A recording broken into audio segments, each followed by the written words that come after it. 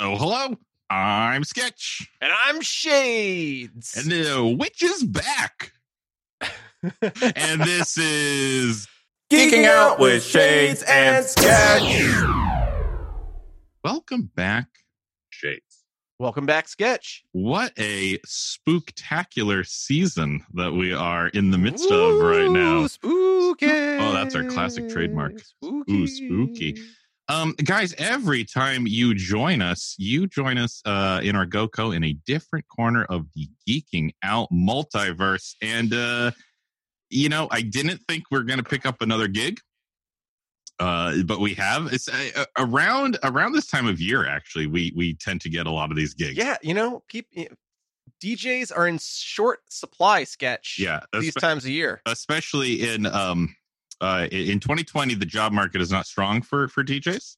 No. So we had to put the old GoCo in reverse, the old time travel circuits into reverse. We slammed it back to 1993. Woo! Salem, Massachusetts. Oh, yeah. It is the town Halloween ball. Yeah, all the adults. We're your guest DJs. Here's one from Joey Lawrence coming your way. My love can fix anything. Whoa. So we're not going to get hired back, are we? I guess that means we're doing Blossom. Yeah. Today. Do we have a theme song for Blossom? No, if we're in 1993 and it's Salem, Massachusetts, and the witch is back, we must be talking Hocus Pocus. Oh, it's just a little Hocus Pocus sketch. We've done zombies, and we've done ghosts, and we've done ghouls. Now we're doing witches. And what better place to do witches than Salem, Massachusetts in 1993?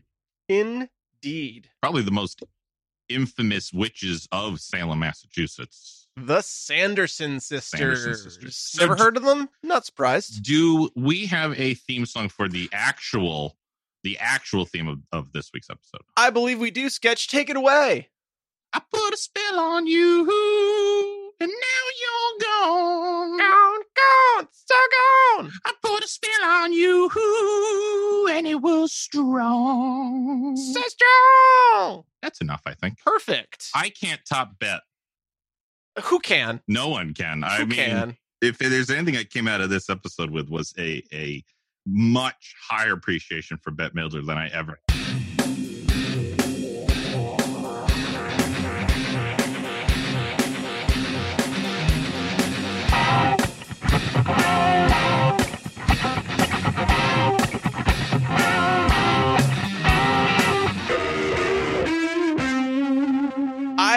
I am not ashamed to say I am a huge fan of Bette Midler. I think she can do no wrong. It's one of the things that Elise and I agreed on very early in our courtship. Wow.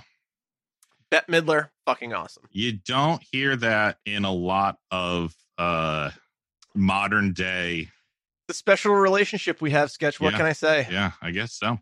Yeah. So, guys, if we are talking Hocus Pocus, then we are obviously going to spoil Hocus Pocus. The 1993 Disney movie Hocus Pocus. Yep. And, that's probably it. Gotta love these self-contained movies. At least for now, it's a self-contained movie. Spoilers. And then, who knows? Spoilers for Halloween and for Salem, Massachusetts, and Bette Midler.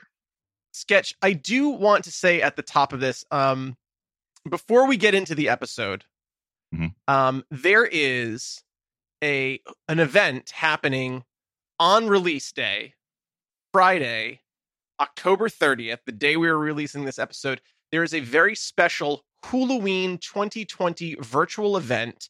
It's being put on by the New York Preservation Society, nyrpshop.org, and it is called Searching for the Sanderson Sisters, a Hocus Pocus Halloween takeover, hosted by Elvira, Mistress of the Dark.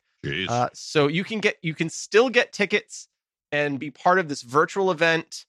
Bette Midler, Catherine Najimy, and Sarah Jessica Parker are all reprising their roles. Ormy Katz is going to participate in some way, shape, or form. Wow. So I've got my tickets.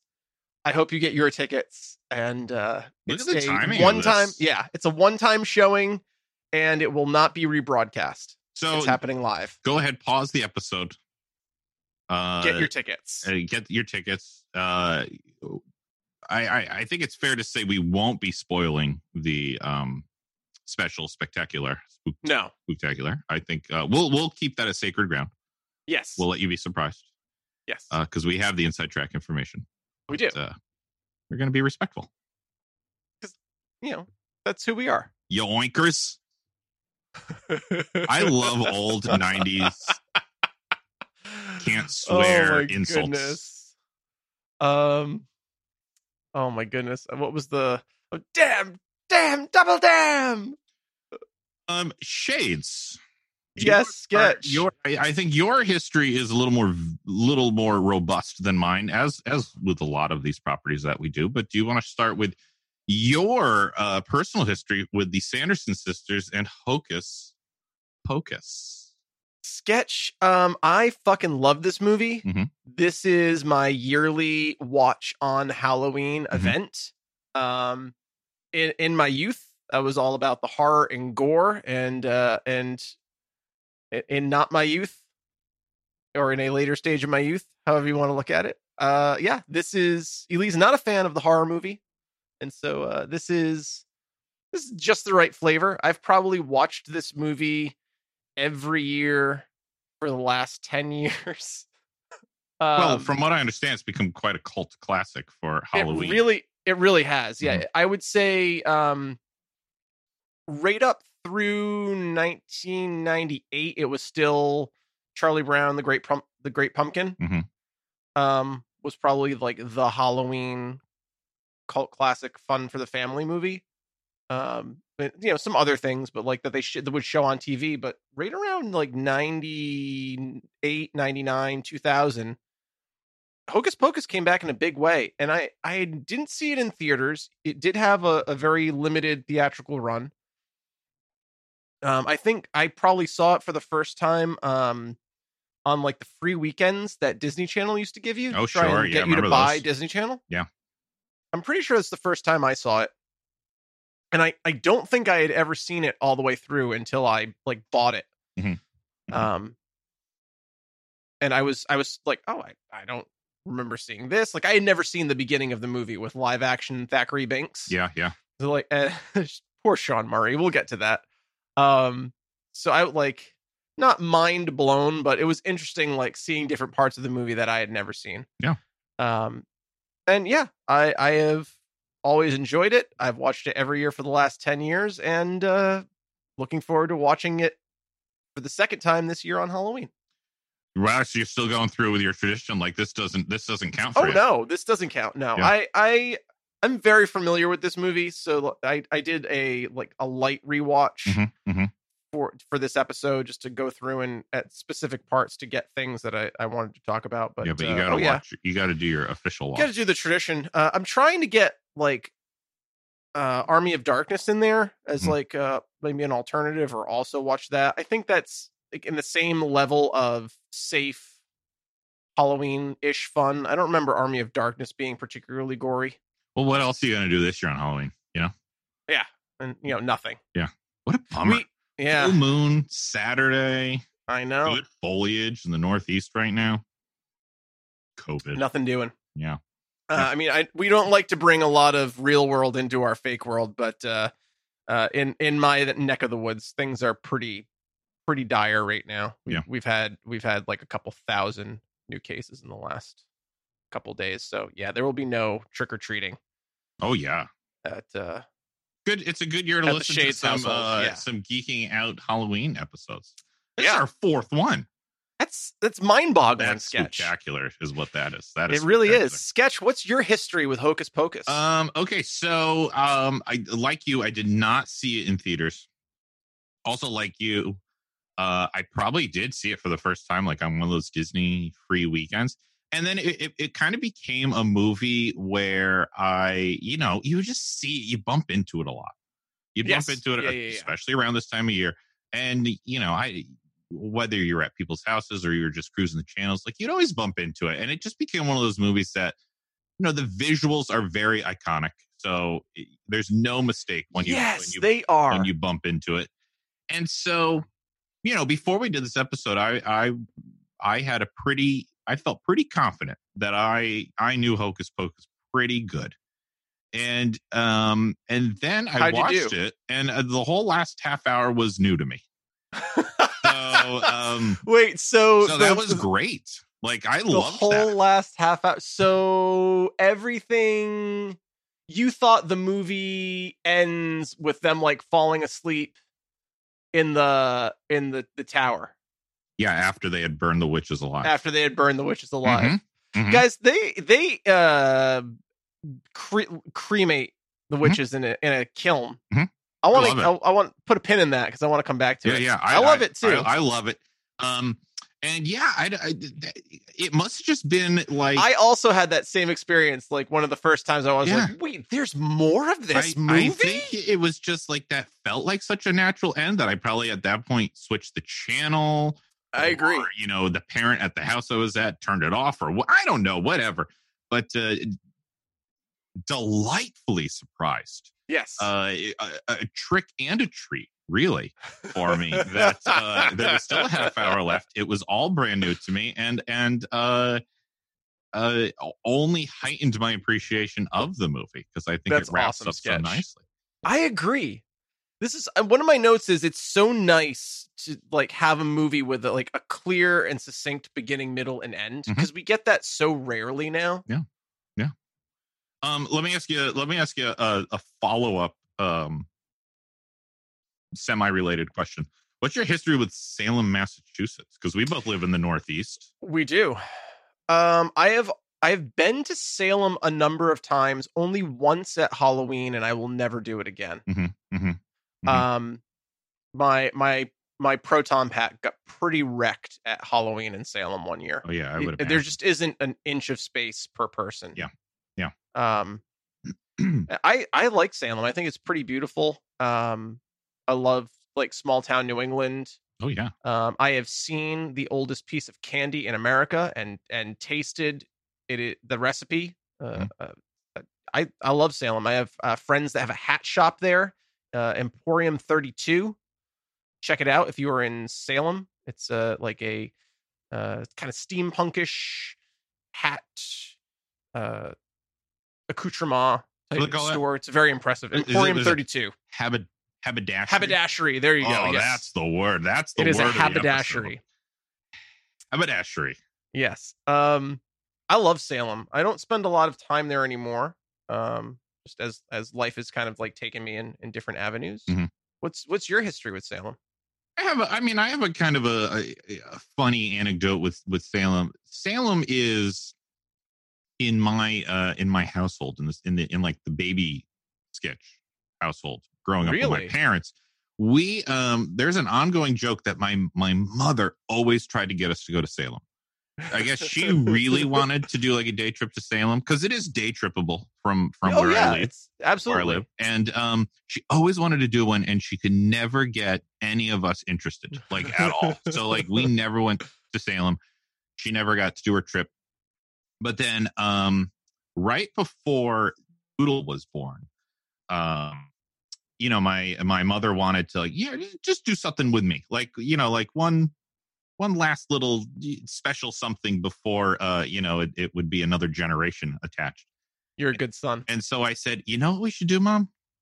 Let's go to Salem, Massachusetts. You always wanted to go. I'm totally down for it. Let's go to Salem, Massachusetts. And we did a day in Salem, and I was shocked because I always had this idea in my head that it was going to be like so small and so quaint. It is monstrous. It's huge, and it's I wouldn't modern. call it a city, but it's definitely a very large, happening, bustling town.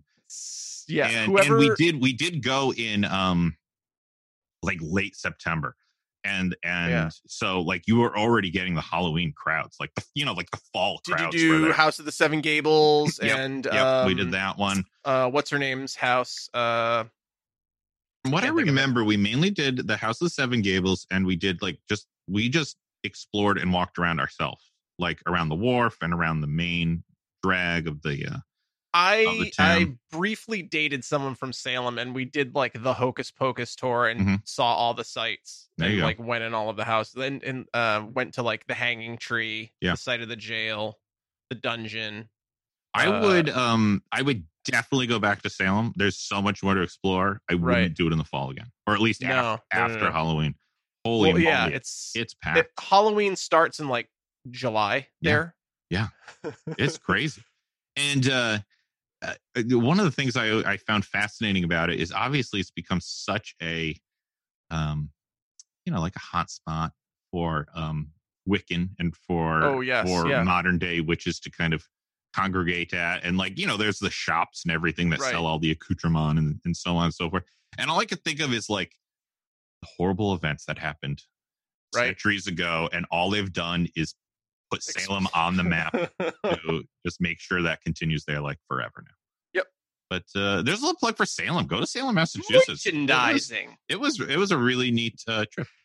I will say whoever was in charge of municipal government in the 1960s did not care for like the quote unquote Salem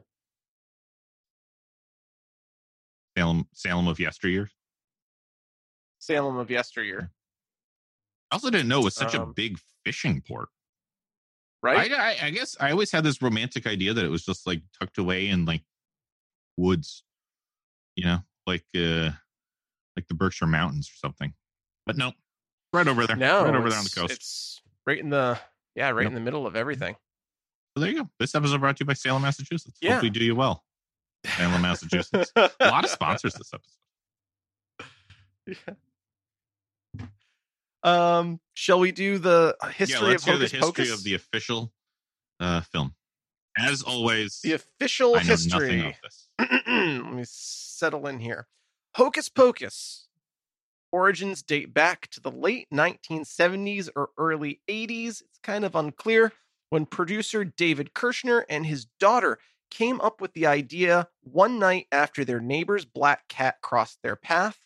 Kirshner imagined it was once a boy who was transformed into a cat 300 years ago by three witches. You could kind of see, see the leap that he took then to turn it into this movie. Yeah, there's like a little seed there. That is very specific. Yeah. For those of you guys who haven't seen the movie yet. That is like basically the whole. That is the whole plot. That's the whole A plot of the movie. Like you would expect, or is it? I don't know what the AB is. Like in these stories that you hear sometimes, like coming out of Hollywood, you'd expect like, well, let's change the black dog into a black cat, and instead of two sisters, there's three sisters. Right. No, this is verbatim. Right. This is that's commitment. It is. Screenwriter Mark Garris wrote the script sometime thereafter, and in 1984, the Walt Disney Company bought it with the original working title of, quote, Disney's Halloween House. It was a much darker story. All of the protagonists were 12-year-olds, and Kirshner and Garris approached Steven Spielberg at Amblin Entertainment to produce and to direct, even though Disney owned the rights to the movie. So they had this like dark horror tale for Disney. I'm guessing like the Sanderson sister cottage featured more heavily if it was called Halloween House. I can think of. Right. And they wanted Spielberg to direct and Amblin to produce it. Spielberg saw Disney as a competitor in the family market and refused to co-produce with his quote unquote rival. Various rewrites took place over the next decade. And the film became more comedic. Two of the protagonists were aged up into teenagers, and production started and stalled several times until Bette Midler expressed interest in the film after reading the script. It immediately went forward into production. Quote, Hocus Pocus was the most fun I'd had in my career up until that point, unquote, Bette Midler. Sketch, I don't know if you've seen any Bette Midler footage from some of the concerts that she does. Bette Midler also started her career as a singer, transitioned into film. I don't know if you've seen any of her concert footage. She does an entire act of her show as Winifred Sanderson. full costume, the fake teeth, the wig, the outfit, everything. The whole set transforms. Two of her backup singers look like Mary and Sarah. I did see that even recently in an interview, she said it's her favorite character she's ever played. I could easily see that. I can too. I think this made her a household name in terms of like relatability in like in like the film and industry. I'll say I don't think I've ever seen her in anything else. Bette Midler is not really in my realm of movies that I partake in, or other media that I partake in.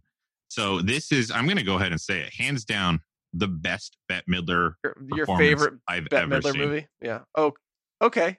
Cool. Ever that I have ever. I'm gonna give you some suggestions later in the episode. Where are we here? Where are we? There we go. Principal photography began in October of 1992. Actually, it began on 10/12/92 and wrapped on 2/10/93. Yeah. That's really confusing if you're listening to this in Europe. Yeah. Seriously. It was primarily shot on sound stages in Burbank, California. However, all the daytime shots of Salem, the elementary school, Allison's house, the burial hill in Marblehead, where Max is attacked by Ice and Jay and Ice. What an idiot. I know, right? And the old town hall in Salem for the big dance number where we are now were all shot in Massachusetts over a 2-week period. You know, when I was watching it, that was one of my notes. I was like, I actually think some of this was actually filmed in Salem. This is too authentic looking. It would have been dolled up more if it was made to look like Salem. This is actually Salem, isn't it? Yeah. I love that they actually shot all of those scenes in California and in Salem and didn't just do the whole thing in like some neighborhood. Remember when Disney used to do that? Yeah. Remember when movies used to go to the places. I can't believe that. I mean, talk about yesteryear. Someone actually thought that they didn't want Disney to become their rival in family entertainment. I can't even imagine that now.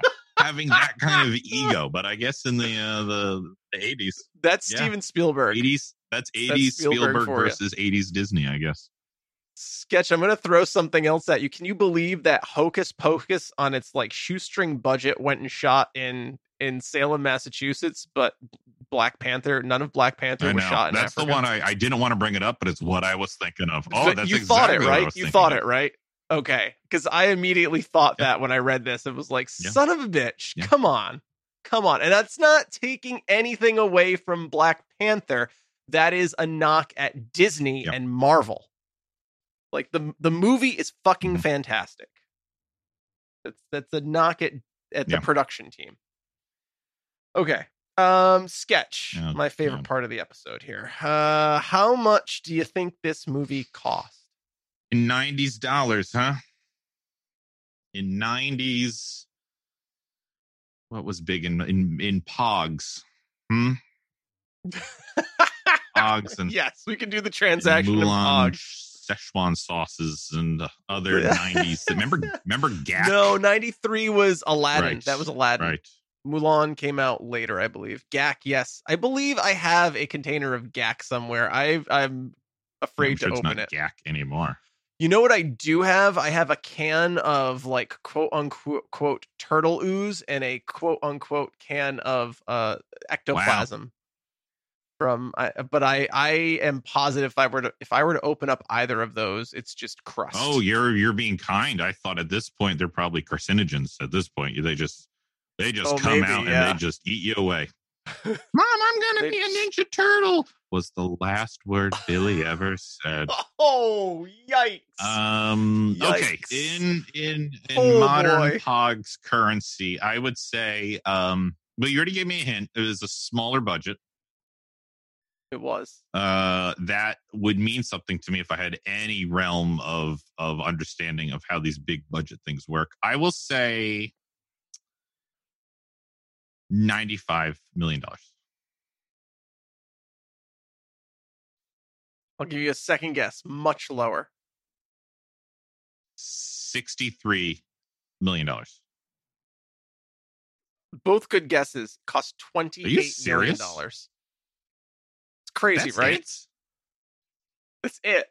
But when I can't imagine that covering like the cost of camera, Because I'm thinking of like other, or like flying the crew from Burbank I'm to just thinking Salem, of Bet alone.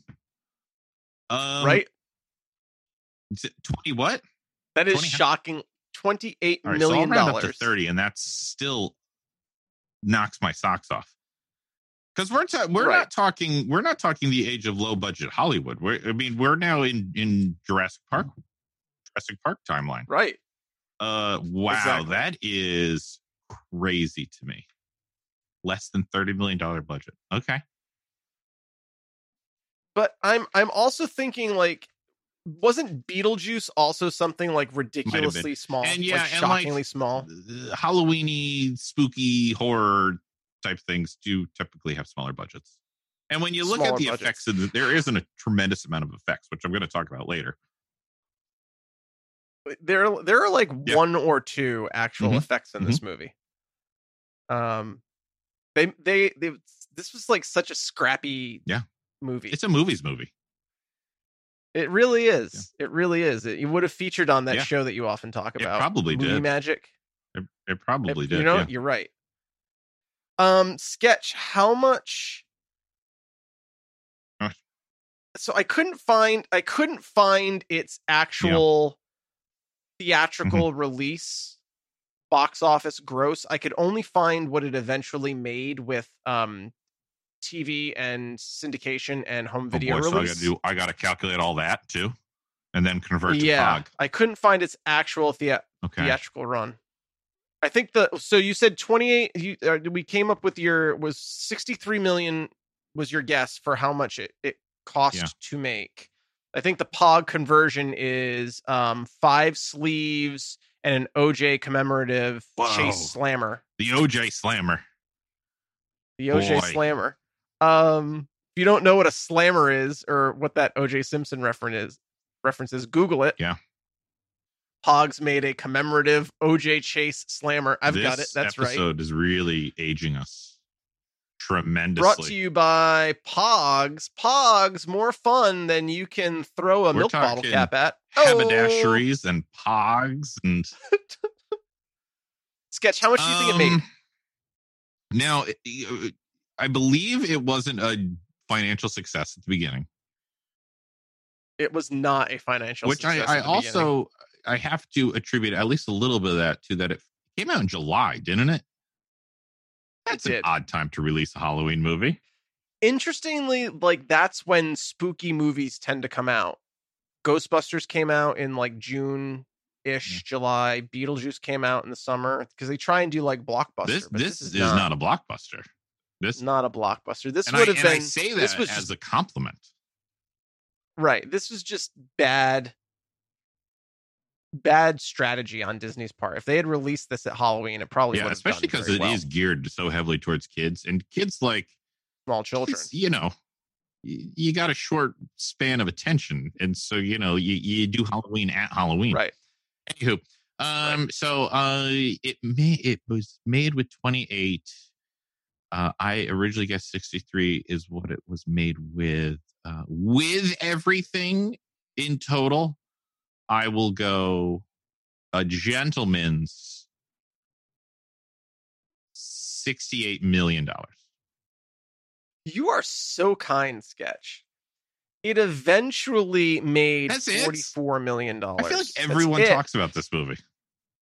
It's estimated that this movie cost Disney $16.4 million loss until it gained cult status. Wow. Yeah, I'm shocked. It is the John Connor of the 90s. Or John Carter. I mean, if everyone knows of it like I knew of it, I mean, I never spent a dime on this movie. I always just saw it on free Disney weekends or at other people's. Like, I've never owned it. I mean, I watched it now because it's on Disney Plus. But that We don't own any Right. anymore. It's all just pay to watch. So I do own a copy of this, and I own it on Amazon. So There you you're go. welcome, Disney. helping to recover. Trying to help you make some of that. That's a shame. This movie deserves to be more successful than that. But I really think it is successful It in the does. hearts of its fans. That's okay, Sketch, because it has been announced that there will be a Disney Plus movie sequel with the entirety Good. of Don't the do a original remake. cast returning. No. They're bringing Good. everyone back. Everyone. I believe everyone Even, has signed on. Binks. Ormy Cats. Oh, it's interesting whether Sean Murray will reprise his role as like an older dead Thackeray Binks. I should say the principal, like Ormy Cats, Allison, Vanessa, your main kids. Your Max, your Allison, your Danny. Vanessa Shaw, and Mhm. Tora Birch. So Max, Allison, and Danny. They're all adults now. I think Ormy Cats is sound. They are all adults. Tora Birch, Danny is on The Walking Dead. Gamma on The Walking Dead. Did you make it to Gamma? I didn't make it to Gamma, but I looked up the character. I think she's part of Negan's crew, maybe. I don't know, or like one of the people that pretend that they're walkers. That maybe she's part of that because I did not see that.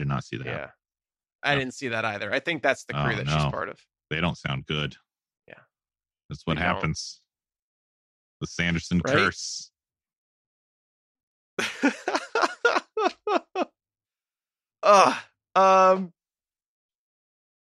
Should we do the all important internet scores? Okay, you ready for this? I don't know if I am, now that you ask it that way. IMDb gives this movie a 6.9. Wow. Rotten Tomatoes. This may be the biggest over under we've ever done for Rotten Tomatoes. Checking that because you've said that a couple times now, so we really got to start comparing this. This one feels the biggest. Ooh, that's the soundbite. That's the soundbite of the episode. This one feels the biggest. The biggest. This one feels. Okay, so Rotten Tomatoes critic score, even a 37%. Like, what? Do you not count whimsy, Rotten Tomatoes? Jesus. Right? Fan score 71%. That's like a 7.1 to IMDb's. Yeah. I'm still surprised that fan score is that low.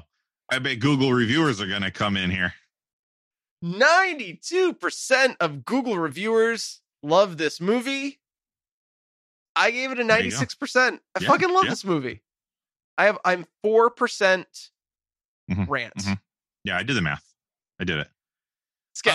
I gave this movie it's a score with an asterisk. Okay. I give this movie a 93.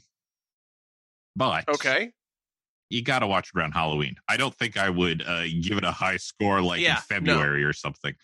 But oh my gosh, does it capture the magic of Halloween?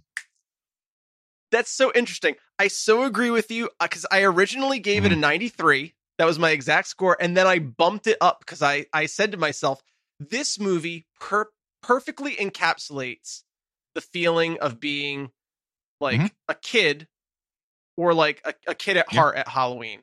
And like, particularly like when the school lets out for like Halloween weekend or like Halloween night, and like they perfectly captured, like without doing anything, but they perfectly captured like being a school age kid in New England at Halloween. Yeah. And like kudos to them for shooting in Salem. It would be now that you say that, interesting to know in some alternate universe how we would score it if we didn't both grow up in New England. I thought about that, celebrating Halloween, because 93, what was that? That was third grade for us. So that is, correct. I mean, that's Hocus Pocus age. Like that's prime Hocus Pocus age. It's perfect. And I mean, it is like fall in New England when they're shooting. No, everything matches up perfectly. Yeah. Spot on. Yep. Yeah. Well, I'm glad our scores kind of bump the numbers a bit, because those are, with the exception of Google, because Google's always doing a good job. Good on you, Google. Those are much lower than I would have considered. And I'm just I'm shocked at that critic score, because like, what else did they want? Like, this movie, we're dangerously close to raving here, but I'll just, from my notes, this movie opens on kidnapping and premeditated child murder. Yeah, it does. Like, what? This movie is like perfectly terrifying. It is like, there is real jeopardy, and it is 100% appropriate to watch with your small children. It's got humor for adults. It checks all the boxes for like a holiday movie to put on, and everybody has a good time. I think the issue that you're touching upon here is that there are no professional movie critics that have made a career of it who also happen to be children or enjoy movies. Damn child labor laws. This is us coming down on the child labor laws. Let children support their families. But I mean, so Sketch, have you ever seen any of like the Nightmare on Elm Street movies or Friday the 13th no, I'm movies? with Elise on this. I'm not into the horror and the gore. Okay, so the first two Nightmare on Elm Street movies and the first two usually the first two, and they're pretty like terrifying slasher fix. And then as you get into like 3 and 4 and 5, they get like really campy and cartoony. And like kind of all of everything's like, it's like so outlandishly gory that it's more funny for the absurdity than any sense of jeopardy or terror. And like, those are movies with like PG-13 and R ratings. This is a G-rated movie for the most part. And it opens on child murder. In the first 10 minutes of the movie, there is a dead child slumped over in a chair. I was surprised she was actually dead. On screen. Yeah. Right? I had a memory of her not being dead, and that must have just been wishful thinking. 100% soul, life force sucked out of her. Corpse. Stone cold. Yeah, she's dead.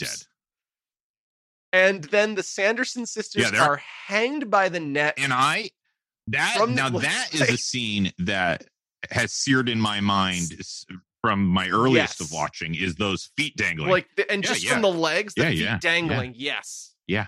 Hanging is that's a tough one. And like the worst thing you can say about the execution of all of that is it was hamstrung by the limitations of the budget and the technology at the time. Like, if they had $100 million budget, can you imagine what that would have looked like? Yeah, but I'm not upset at all with how it ended up looking. I'm not either, because I think they did it perfectly for the kind of movie that this turned out to be. Curmudgeons. Come on, right? IMDb and Rotten Tomatoes. You're gonna make our shit list like Metacritic. Remember Metacritic? We fucking buried Metacritic. We talk about a stone cold corpse. You guys ever hear of Metacritic anymore? Probably not. Nope. That's because of Shades and Sketch. Mainly buried Shades. It. Mainly Shades. Pile drove it. Yeah. Into the dirt. All right. Well, I mean, I guess if we're if we're already starting to defend this movie, I guess that brings us to raves. I got raves for days for this movie, Sketch. Well, then why don't you start? All right. Well, I think you have a lot, so why don't you start us off with raves? Sure. First rave, the cast. All hail Queen Bet. Yeah. But like, everyone is fantastic. Yeah. Sarah Michelle Gellar is fucking crazy. You know, I have been doing that in my head the entire episode. Oh, I said Sarah Michelle Gellar instead of Sarah Jessica Parker. The thing is... Oh, man. Okay. I didn't even realize they did it. Same pretty much era of 3 named Sarahs. Yes. Sarah Jessica Parker is fucking insane. You don't know how many times I've wanted to say that this episode, and I did it. Yeah, there you go. I'm supposed to be a professional, guys, but Sarah, you know who? Yes, Jessica Parker, aka Sex and the City, aka wasn't she married to Matthew Broderick?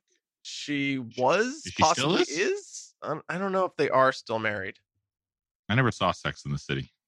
I didn't either. I don't think we were the demographic. This might be another one where I say I don't think I have any other experience with Sarah Jessica Parker's work. So I'll go out on a limb and say this is the best performance of Sarah Jessica Parker Sketch I've ever seen. Yes, Sarah Jessica Parker and Matthew Broderick are still married since 1997. Nice. Hollywood goals. Yeah. Kathy Najimy also, like, she's like barking. Yeah. She's riding vacuum cleaners. Yeah. She's bringing it. She's showing up to work. She is showing up to work. Like the cast of this movie enough, and the kids too. I've like seen all fantastic. I've seen others of Kathy's work. Really? Wasn't she in Sister Act? I thought so, but that I wasn't positive on that. I think she was in Sister Act. Yeah, she was in Sister Act. You're absolutely right. So look at that. Out of the 3 witches, that's the one I have the most. She was the voice of Peggy on King of the Hill. Peggy Hill. No, she was really. Yep. Wow, I didn't know that. Wow, I had the most background knowledge for Mary. I wouldn't have guessed that. Yeah, I wouldn't have either. But yeah, you were absolutely right. She was in both Sister Acts. Yeah. Yeah. I mean, she's in everything. Yeah. No, they all brought it. They all delivered. And I will just add Sean Murray, live action Thackeray Thackeray Binks. Say that 5 times fast. Awesome. He brings the intensity in that opening sequence. Like, oh, sure. He is fantastic for the little bit of time that he's on screen. And I just feel terrible that they ADR'd his voice with Jason Marsden. Well, I didn't know that. So. And the ADR was fantastic. Yeah, the ADR was great. What's his name? Sean? Sean was great. Sean Murray. For those of you in the know, Sean Murray, it plays Tim McGee on NCIS for like the last 100 years, whatever season they're on now. Wow. I don't know if he was an original, but he's like the only original left besides Mark. I think he showed up in season 2, maybe pseudo original. Oh my gosh! Did you They're say on like their 10th NCIS? cast. So we're talking haberdasheries, Pogs, and now like NCIS. NCIS. I don't know what that last bit was. Children these days. Yeah. I mean, I'm gonna if I can may I piggyback? Yes, please. May I witch hop, if you will? The witches themselves, the main 3, are without a doubt, they elevate this movie to a whole other level. And multiple times in my notes, I wrote down Bette Midler is crushing it because she was the blinding light on the screen. I mean, she was your focal point. But I spent such careful time watching the other 2, like when they weren't the focus. They are 100% in character all the time. So physically. Yes. When like, and I say Sarah Jessica Parker is like fucking insane because she's like hanging off of cemetery gates. She's like, it's, spinning dervish in the background, just in like the joy of like imagining cannibalizing children. Now I don't know words so good, but is lithe a word? Is it like, yes, like almost like. She reminds me of the word lithe, if that's a word. L-Y-T-H, lithe, is that what you're thinking? I think it's L-I-T-H-E. Well, there's yeah, L-I. She's just like kind of spindly but graceful. Yes, there you go. 100%. like that was it. And good on you. Yeah, I was just like some middle school vocabulary there. Is it really? Wow, I'm up in my game, I guess. Well, I mean, like vocab, It's been a while since we've done vocab. The other thing about them, and I did watch a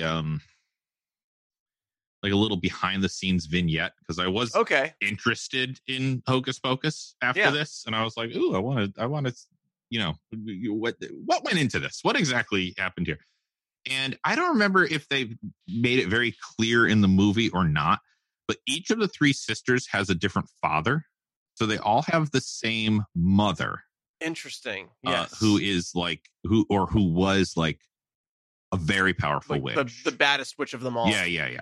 And Bette Midler's father was a very powerful warlock, which makes her the the most powerful of the three sisters.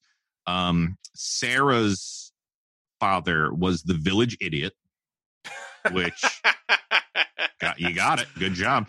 And then, don't think about this one too hard, but Mary's father was a bloodhound, which is why she like whoops and she sniffs out the children and everything. God, that's amazing. And like it all fits. It all that's perfect. And they all they deliver those. They deliver even if that's not a main part of the movie, they deliver all of those. Absolutely delivered on all of that. Yeah. Even if it's not made clear, like in the acting world, what's this character's secret? Yeah. What's that nobody else knows? Perfect. Yeah. Perfect. So Perfect. They all captured that wonderfully. Strong agree. Yeah, I think that was the director talking about that. So it might not have been in the final cut of the movie, but as soon as they said it, like things snapped into place for me. I'm like, oh, I get the barking. Like the barking used to just be kind of like, okay, that's her weird. Okay, it's a choice. Yeah, this thing. She's part dog. That's why she can smell, and she's okay, I get it. That makes so much sense. Yep.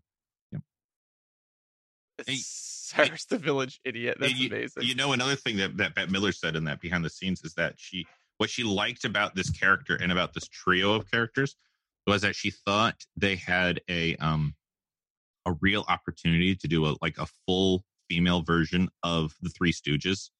And I was like, wow. Yeah. Success, Bette. Success. Yep. Because you're so physical with your actions. Really are. And you're downright slapstick with each other.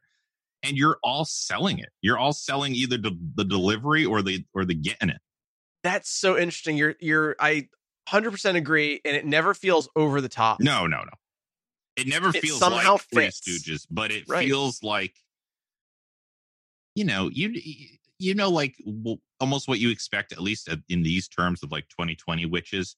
And like these are they are real life versions of like those classic witches that we grew up with stories of. Yes. 100%. They're not and they're dark and they're menacing, but they also have this whimsy to them. Sarah is downright sadistic. Sarah is very she is by far the most terrifying of them all. And she's the one that lures all the children. Yes. With her voice. And she calls them with her little song, which I guess could have been the theme of the episode. Sure. Could have. How do you can't upstage Bette. And the fact that all three of them have such a clear role in their master ploy of stealing all the children's life force or whatever you call it. What do you think they're sucking out of the kids? Because life force? Yeah, because Tim Hoshi and I were vitality. Yeah, we were actually having a conversation about this a couple days ago because I told him we were doing Hocus Pocus for the pod, and he has strong opinions on Hocus Pocus. Oh, okay. Very much in favor of the Hocus Pocus. But we did talk about what are they sucking out of the kids? What exactly are they stealing? And yeah, I think we kind of came to the they're stealing the reason essence. They want kids and not adults is because kids have a lot of potential life ahead of them.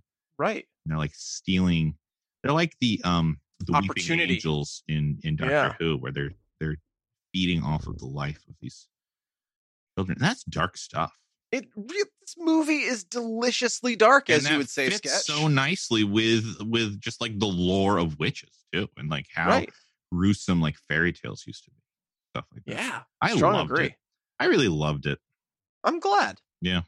I believe it is your rave. I mean, I kind of took over yours, but I'll keep going. Okay, well, this kind of has to do with what I just said, and I just wrote down that this is some damn good storytelling because. You have so many elements here in this witch's cauldron of a movie. You have the classic witch lore of a pseudo Salem historical lore, right? And then you have the whole story of Max moving from California to Salem and trying to fit in here and find new love and Hocus Pocus and all of that. You have the story of the witches themselves and what they do and how they operate and how each of them has a trait. And it all just flows together really well. It really does. This is a movie that doesn't feel like there's an A, a B, a C, a D plot. No. It feels like one thing that's with, one story that's being told, but there are so many different stories that are unfolding. There's the story of the parents. Mm-hmm. There's the story of like the school teacher. Danny has a big story. Danny has her own arc that she goes through. Yep. There's like the young budding love. There's like the supernatural element. There's like this fucking the Marshalls make an appearance. Penny Marshall and Gary Marshall play husband and wife in this. Like they have their own like weird thing going on. Like, and there's no fat. There's no fat in this movie that you'd cut away. There isn't. And it's like even when there are good, all relevant. It is, and it's light, but it's also dark. Mm-hmm. You could call it some chiaroscuro. Yes. Yeah. The Italian Renaissance. I only know that from Strong Bad, the Trogdor the Burninator episode. Oh, there you go. Chiaroscuro is the drawing technique of using lights and darks to make form. Some chiaroscuro shading. So there you go. We use it a lot in Egyptology. But yeah, and I like the fact that they filmed in Salem, and the events of the actual witch trials of Salem, like, spoiler alerts for the actual witch trials of Salem, but those people who were murdered, not actual witches. No. Okay. Just gruesomely. Just gonna go ahead and say that. But so I'm happy that this movie like didn't even address that. Let's not even talk about the real witch trials at all. It's just fun. Let's just deposit a world in which these are the witches that Salem is famous for. And by the way, they were hung and gruesomely murdered by a mob, and rightfully so, because they murdered children, and another child was missing. So and they were unapologetic about it. I mean, we're just three spinster sisters who are like crocheting and murdering children. Yeah. So so good on those Salem town folk in this movie for killing those witches. Like I did think about that as I was watching it, to be like, oh, this is typical Disney. Like Disney is guilty of whitewashing and like sanitizing history, but like, so many innocent people to their deaths under the guise of law and order and religiosity. Mm-hmm. But like the one that sticks out in my mind, and there are others, and the only man who was put to death for witchcraft was Giles Corey. Do you know the story of Giles Corey? I know there were a couple of men put to death. It was more women, they were arrested, but only one was actually executed. Well, are you talking about the one that was crushed to death? Yes, Giles Corey, who was pressed to death. Yeah. He was put between two doors, and they just kept putting boulders on him until they had crushed his body. And they gave him the opportunity to confess, and he just would keep saying more weight. I mean, the last thing he said was more weight. Until it eventually crushed him. Yeah. I was under the impression, because I did a deep dive into the Salem witch trials 2 years ago when I listened to a very in-depth podcast on it. Well, I hope I'm right in this instance, only because I used to have to teach this. So I hope I wasn't putting misinformation. I'll look it up, but I remember, that guy was like the baller of that's fucking badass. More weight. Yeah, because it really was. It's something that we're still dealing with today, like a class struggle between those in power and those without. And you know what? That's enough real world in our fake world. It is. But I did think of that watching this, like, oh, you could have Disney. You could have actually done something meaningful here. I was watching this with my 2020 vision. Oh, I didn't even mean to say it that way. Oh, wow. In this case, 2020 vision, not a good thing. Not a good thing. I was watching it with my 2020 vision, waiting for that kind of lesson to come out of like, look at how horrible these things were. And instead, we're just like, no, we're making a fantasy version of this. Right. We're doing that was just as gruesome in its own way. Yeah. And we're doing like almost like a reversal where like you could go in the past and tell a story and then it diverts into a future or a reality that's so different from your own. We're going to do a present day, but when we go in the past, we're going to divert from what actually happened in the past. Right. And make our own like fantasy version of it. I liked it. And they were horrible. They were. And they deserved it. Agreed. And I did. It was almost a big question because on my first watch, I was like, what's his name? Binks's friend comes and is like, I saw Emily going into the woods with blah, blah, blah, blah, blah. Right, and they look off into the distance. There's just a billowing smokestack of smoke, of obviously like burning flesh. Yeah, obviously nefarious smoke.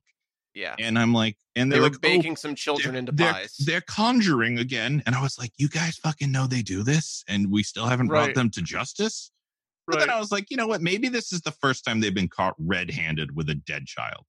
Like maybe it's all been hearsay and the town in this fantasy world is waiting for there is evidence. A slumped over dead Emily's dead child sitting in a chair inside of the door. Yeah. No. She's no dead, hiding dead. that. She's a cold hard corpse. And the spell worked because the sisters start off old. Yes. And aged. And they suck the life force out of her, and they're the witches that we all know from this movie at this point. Yeah. So know and love, I'll say it. There's no coming back for Emily. No.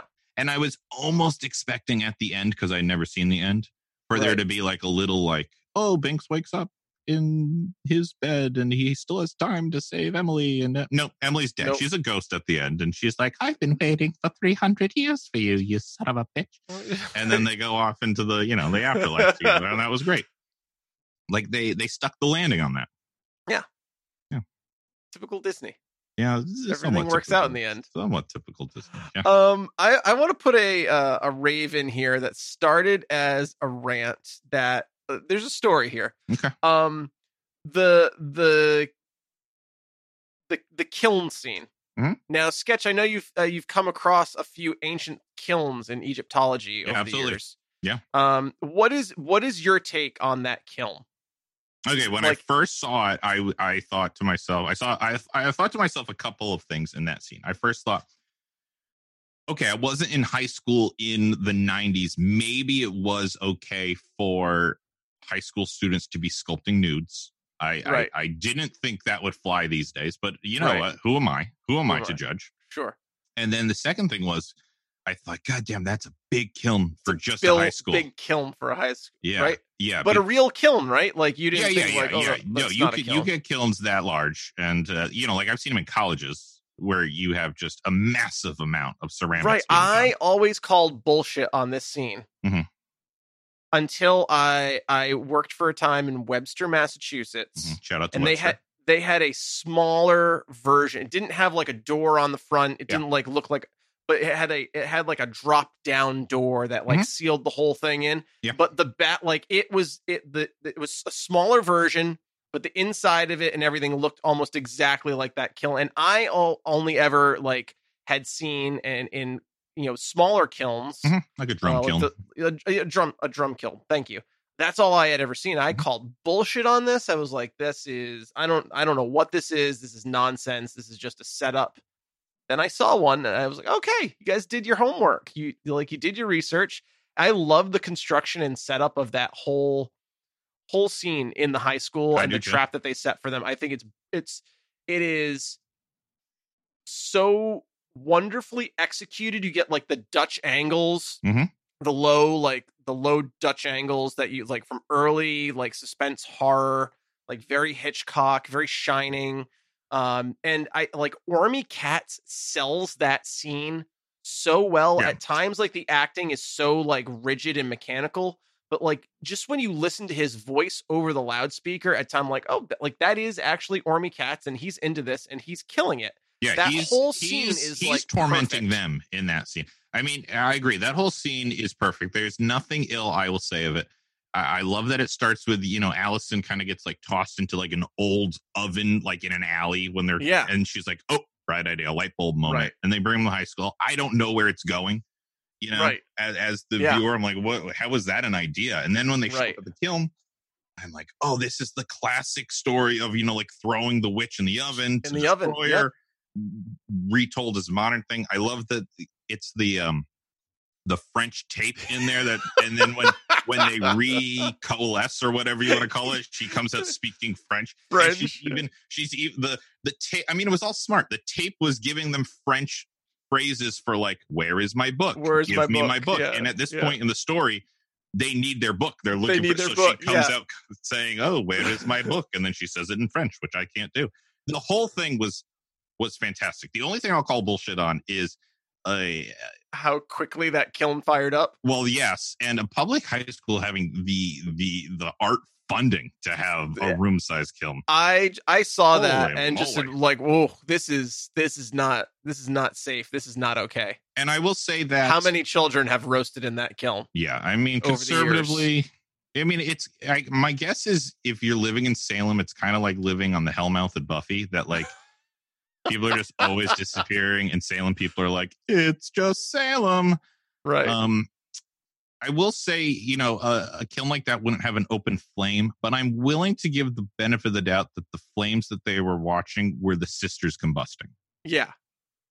And I just hope all the students who had pieces in there, you know, those pieces survived. It's a terrible fate when something you work so hard on breaks in the kiln. So it happens. Fingers but it was crossed. for a good cause. Yeah, if only it stuck. I know, right? Yeah. Damn that curse. Or I guess for them it was a protection spell. Curse for us. Yeah. Yeah. Yeah, good looking out for that one. Your rave. Okay, we talk about this all the time, so this isn't going to surprise anybody. So I'll really zero it in. I'll put the laser sight on a specific aspect. But once again, the practical effects in a gosh darn movie like this, the house was amazing, and it makes sense if it used to have like a larger role. You know, that whole thing was great, fucking perfect. I wish they used it more. Yeah, the costuming was fantastic for the witches, but the number one area where I was literally blown away every time it happened was in flight. When those three were suspended and in flight, they looked. That's the gold standard of how I want witches to look in my media. Sarah Jessica Parker is like doing a like balance beam routine on that fucking broom. And like I don't know much about Sarah Jessica Parker, but I don't think that she was like an Olympic gymnast. Like, no, I don't think she was either, but she did say in that back, I swear this thing was only like 10 minutes long, and I don't know why I'm talking about this behind the scenes so much, but she like fell in love with that harness, and she would spend time between. You know, I've seen that as well scenes. Somewhere. Like she would, one of the stories said she would smuggle a newspaper in the folds of her robe, and in between takes, she would just take it out and sit there suspended reading the day's paper. That's amazing. She loved it. But I'm going to tie together the actresses, the harness riggings, and then the costumes, because the way the costumes flowed as the wind was, and even when it wasn't windy out, they always had wind hitting them, so everything was flowing around, and it looked really chaotic, but it also looked really graceful. Yep. And like, okay, that's a witch to me. Chaos and grace, that's a witch, and they nailed it. They absolutely nailed it. The practical effects for a budget, for a movie with a budget of this size, I mean, it's right up there. The only thing that I can compare it to that's happening at the same time is Steven Spielberg's Hook. I think the flying in this is on par with that, and Hook had a much bigger budget. I'd love to do Hook someday too. I would also love to do. It's one of my favorite movies. I'll come out and say that. I wonder if I ever saw the end of that one. Well, time will tell. I won't spoil it for you when we do that episode. Yeah. But I agree. The practical effects. When Winifred is like zapping Max in the house, and he's like flying across the house and like pulls him up a wall. Yeah, he was harnessed in. He was doing that. Yeah, like all of the. I think most of the actors probably wound up doing a lot of their own stunts because they were A, very low stakes stunts in some cases, or B, I guess they were just having such a fucking fun time doing it. They wanted to do their own stunts. Yeah. But yeah, I don't know how they would have swapped out a body double or a stunt person with those close-ups that they're doing. Yeah.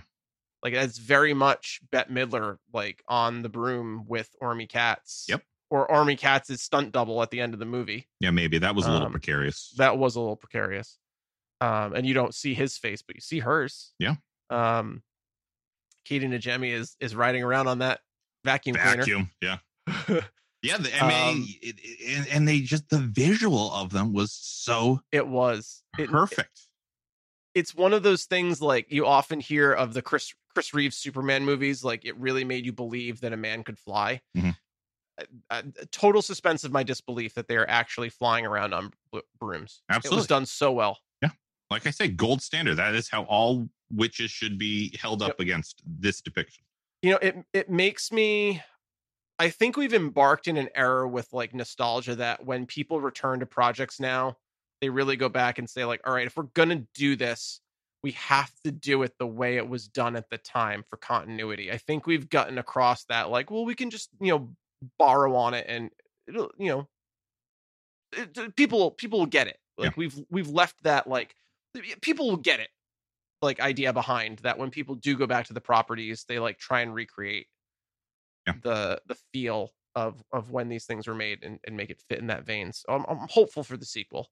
Oh God, I hope. I'm really excited for this thing on Friday. That into a harness again. I'm sure she's game. I bet she's game. I'm really excited for this thing on Friday today. For the in search of the Sanderson sisters, because I just want to see how they get back into character. Yeah. After 17 almost years? 20 years. Yeah. Almost 17 years. Yeah. So I think that'll be the test. Yeah. I'll be anxious. How easily they come back, because Bette Midler never really left it. She's been living in that for a long time. But the other two, Katie Najimy and Sarah Jessica Parker. Yeah. I almost did it again. I almost did it again. Said the other one. We'll see how they get back into character. I have other. I could rave for days on this. Do you have any other raves? I have one last one that was super minor. We don't need to talk about it long, but just because I had never seen the end of the movie, when Max downs the potion so that they can't give it to Danny, I was like, that's a fucking baller move. It is. Good on you, Max. I was not expecting that. And I was like, that's a hero moment. And it felt good. It felt good. It felt better than all of the ways they had defeated the witches up until that point. Yeah. Because that was more of a sacrifice and less of an act of against somebody. So it's the thing that Thackeray couldn't do for Emily. Yeah. Yeah. I'll just, the last thing I want to say is Doug Jones as Billy Butcherson. Billy. Yes. Get you with my side. Yeah, no, he's a creature actor, right? Do you remember the day that we had a snow day in college and we just watched Grim Adventures of Billy and Mandy? Yeah. For hours. I do. Instead of going back to sleep. Yeah. It was like one of the best uses of a day ever. Nuts, because colleges in the Northeast do not cancel for snow. So you can imagine how much snow. Well, no. College wasn't canceled. Was canceled. And so we didn't have class because we were supposed to be teaching, but that got canceled. No, there you go. Everybody else had class, but we just watched Grim Adventures of Billy and Mandy for hours. I don't think I had seen it. Until then. It's possible. It was also contemporary at the time, so it makes sense. It was. Anyway, Billy. That'd be a good Halloween one. A good Halloween. Yeah. All right. So, well, I mean, sorry, we could rave for days. Doug Jones is a creature actor. Yes. Many people now probably know him from Star Trek Discovery. He plays Saru. But he's just like such a graceful. Is that the big guy? Yeah. Oh. He's like doing pirouettes and his head's falling off, and he is gracefully clumsy because he's playing a zombie. Mm-hmm. But like Doug Jones is like, he's like a national treasure. He can bring anything to life. He played Abe Sapien He was the actor in the suit in the first 2 Hellboy movies. Oh, okay. Not his voice in the first one, his voice in the second one. I think he was the creature inside Shape of Water. Okay. Which was basically the Abe Sapien suit. Like he's just like he's a great creature actor. He knows how to move like a non-human. He does know how to move like a non-human. Yeah. Such an interesting skill. I thought he killed it as Billy. Well, Billy and the witches as the supernatural elements to the movie really brought with them a movement that really felt more like a stage. Yeah. You know, like they were like stage acting, and that fit so well because it made them like otherworldly to our characters who were very realistic and very just tubular, dude. Yeah. Do you remember in the 90s the BMX light BMX bike race through the cemetery? Do you remember in the 90s when you would just rush home from school and clutch a pillow to your chest and kiss it, whispering the name of the girl you liked? No. Do you? No, of course. No, that's silly. That's no way. This movie, big rant. They didn't get that right. I remember rushing home to turn on Disney's Gargoyles. Oh yeah. And the Batman the animated series. Yeah. And then clutching your pillow and going, no. Oh, Puddin'. Mr. J. This is not the Harley Quinn episode. Well. We've had so many. We have. All right, we could rave for days. We could rave for days. But we have a couple rants. They're not meaty. I have some serious rants here. Okay, but they're only worth what, 4%? 4%. There's some small but serious rants. Yep. All right, give me one. You actually fixed one of my rants, I think. So I'll start with the sisters' powers. That's what I do. Are they witches? Are they Sith Lords? Are they mutants? I don't know. Mm-hmm. Like Winifred's shooting laser balls and like force lightning. Yep. Max. Sarah has like the charm speak. Charm speak. Yeah. And Mary is like barking at people and a bloodhound. But you fixed that. You fixed that rant. Yeah. That was my first one. But I will say like their powers are a little inconsistent. They, it feels a little like South Park. Their powers are to have many, many powers. Mm-hmm. Mm-hmm. And it's a lot of like the plot drives what they can do rather than like establishing what they can do. And also I would say a juxtaposition to that is they do have one very specific and very consistent weakness in that they cannot step foot on hallowed ground, aka cemetery, and they stick with that. They do all the way through. Yep, that is eventually Winifred's downfall. Yeah, and that is so I agree. Their powers are all like, oh, okay, that's a new one. Oh, right. Okay, she can do that too. But at least they had that consistency to ground. And that felt kind of lazy that they had established that so well. They cannot set foot on hallowed ground, and salt as well. Mm-hmm. They established that earlier, and they stuck with that. But then like their powers just didn't have any rhyme or reason of what they could do. Powers are all over the place. Yeah. Yeah. Do you have a rant? Yeah, and you might disagree with me on this one, but before the witches came in and we were focused just on the kids, specifically Max and Danny, I had a lot to be desired there as far as like their relationship building. I did not believe. Strong agree. Yeah, I did not believe their relationship as brother and sister. I mean, we got the relationship of like, hey, brothers and sisters fight, right? So we'll just have them fight all the time. And it's okay. Stay out of my room. I gotta play this drum solo that they taught me like exactly the same way that they showed me 10 minutes before we started. I've been practicing this drum solo for like the last 6 months before we were gonna start filming. Like, you nailed it. Get out of my room. You nailed it. And I don't know, maybe that maybe that didn't improve. It was just put up against these outlandish witch sisters, and so then it felt more real. But when it was just that for like the first however many minutes of the movie, I imagine the problem with that was I don't think they shot this movie in continuity. Mm-hmm. And I think like certainly working with young actors at times, I think there's like a camaraderie of like building the world and like living in those characters. So I imagine they all probably had a pretty good time making this movie. Yeah. This looks like a good time. How do you like someone that you actually do really get along with? How do you sell that? It? Yeah. At such a young age, with such little experience. I think this is like everybody in the cast's first real role, like the kids, like their first real project.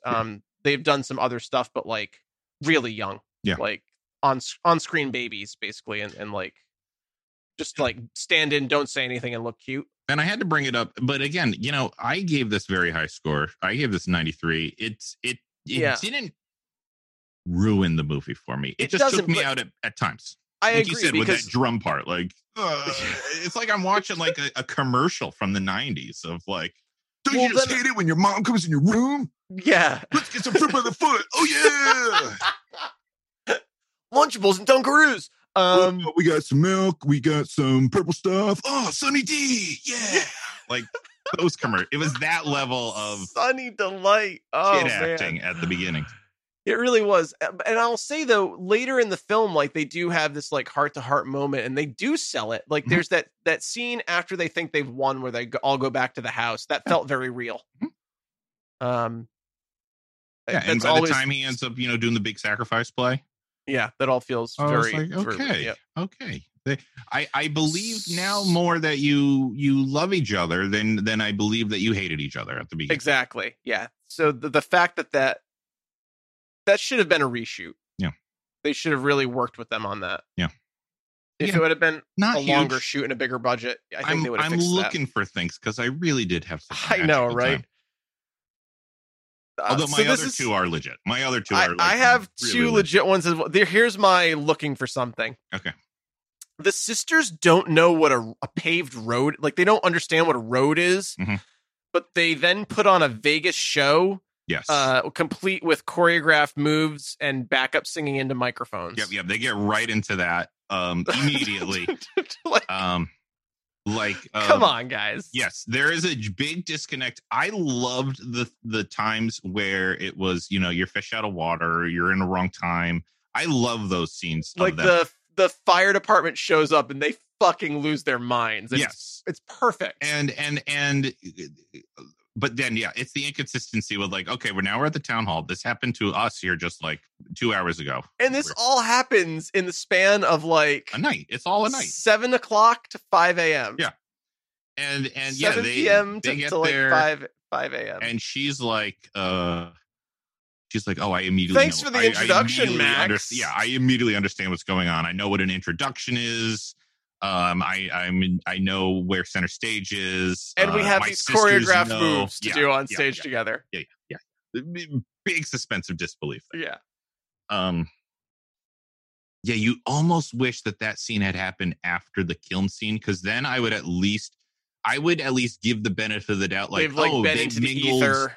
Yeah, or they like mingled with that like tape deck that burned up with them, and now they understand music or something like that. Like I would give them that, but it doesn't. It happens. It doesn't jive. Happens before that. But that whole scene is why we're keeping this party keep going. Yeah.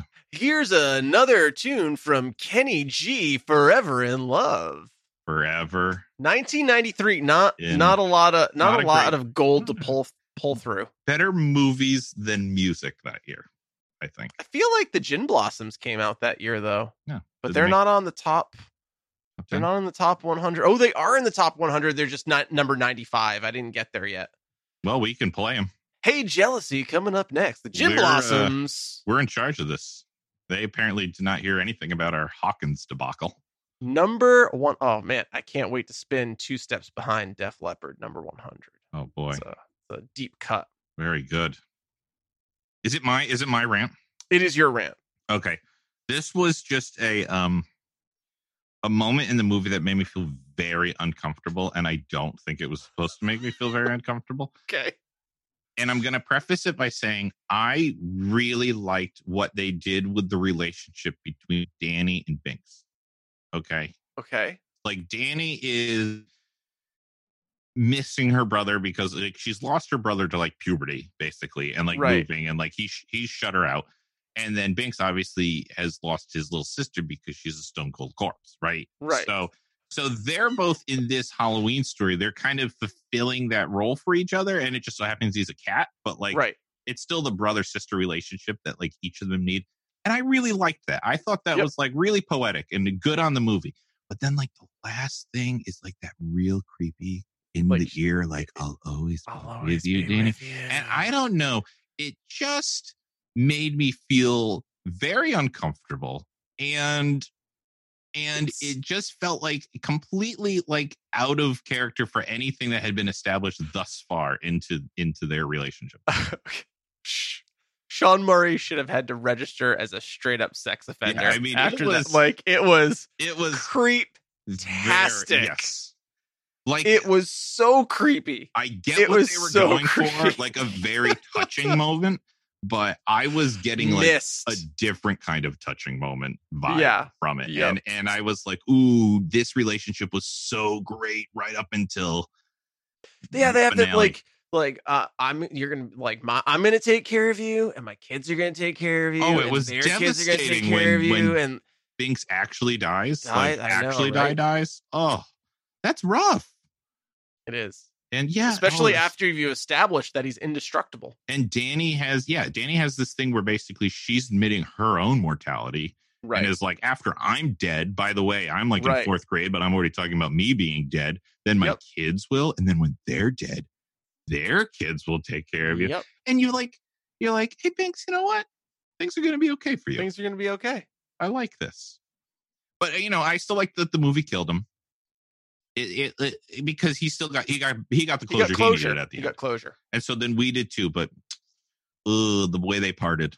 Not good. Not so good there. No. I felt icky. Do you have a rant? I do. This is a okay. This is should I do my serious rants or should I do my last throwaway rant? Oh, whatever. I only have one other rant, so. Okay, I have two, so I'll do a serious rant here. And it started as a big question, but then as I thought about it, it turned into a rant. Okay. How the fuck did they mistake Gary Marshall for Satan? The universe posits that Satan gave Winifred Sanderson the book. Yeah. They also presumably went to hell, according to Winifred, after they died, because Billy says, go to hell, and she replies, been there, enjoyed it, thank you very much. Yeah. Mm-hmm. So how the fuck did they mistake Gary Marshall for Satan? I don't have much of an answer for you. I mean, I'll take a stab at it and say that, no, I don't even like my answer of like, they're coming to terms with all this culture shock and they just think that this is hell now. But it's weak. It was done for a gag. It was done to get those two in the movie. And they're great. And I love that they're in the movie. Yeah. And it was like a fun little scene, but you can't think about it that much. Because if you're professionals like we are, who talk about cartoons and children's movies on the internet, like you're really going to stop and think about these things. And it doesn't add up. It doesn't add up with their established world and their established history. It just doesn't. Because they're into some gruesome shit, these sisters. And then they are cannibals. And then they see this Satan and they're like, yeah, that's him. They are cannibals. Mary at one point says Shishka baby. Yeah. When they come back to life. And they're eating children, guys. They are eating the children. They are sucking the life out of children and then eating the bodies. They are to hide the evidence. They are 100% eating children, which is true to all of these fairy tales that we've grown up with. But this is what witches do, guys. Absolutely. Yeah. Again, I'll once again say, in actual Salem, those people were not eating children. So just in actual Salem history. No, they were not eating. So once again, we're diverging. Right. Diverging. Yeah. All innocent. Okay, here's the thing that bothered me, and it's one of those rants where I'm like, ooh, you established something and I really needed closure on this and you never gave me closure and I'm really upset about it. Okay. And this is 100% legit. I am not joking here. There is that scene. It's actually right. It's the scene that you're talking about with Hell, where they go to meet the devil. But they go to meet the devil and they leave their brooms outside. Right. And these 3 little girls pick up the brooms and they're dressed as the witches. And I love that little touch. That's a great touch. And then I don't get a goddamn scene of those little girls on brooms flying across the brooms.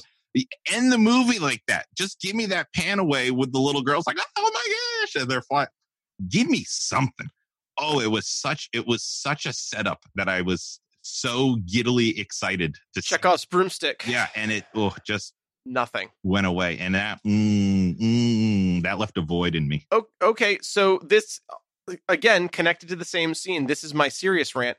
What are the rules of flight? Mm-hmm. Do the witches have the power of flight, or do the broomsticks have the power of flight? Yeah, because later in the film, they get on like a modern broom, mm-hmm. a mop, and a vacuum cleaner. Yep. So, like, this is my other serious rant. Like, what are the rules of flight? Is flight imbued into the broom, the object, or is it imbued into, like, is it a power of the witch? And my belief, in all of my expertise in the Wiccan, is that the item is enchanted with some sort of spell.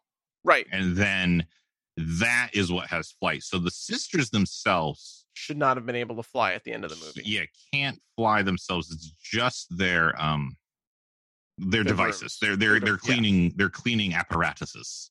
Does it always have to be a cleaning apparatus? Like, could they get on anything? This world posits that it had to be a cleaning apparatus. This world is like, could you do a dustpan and brush and put them under your feet?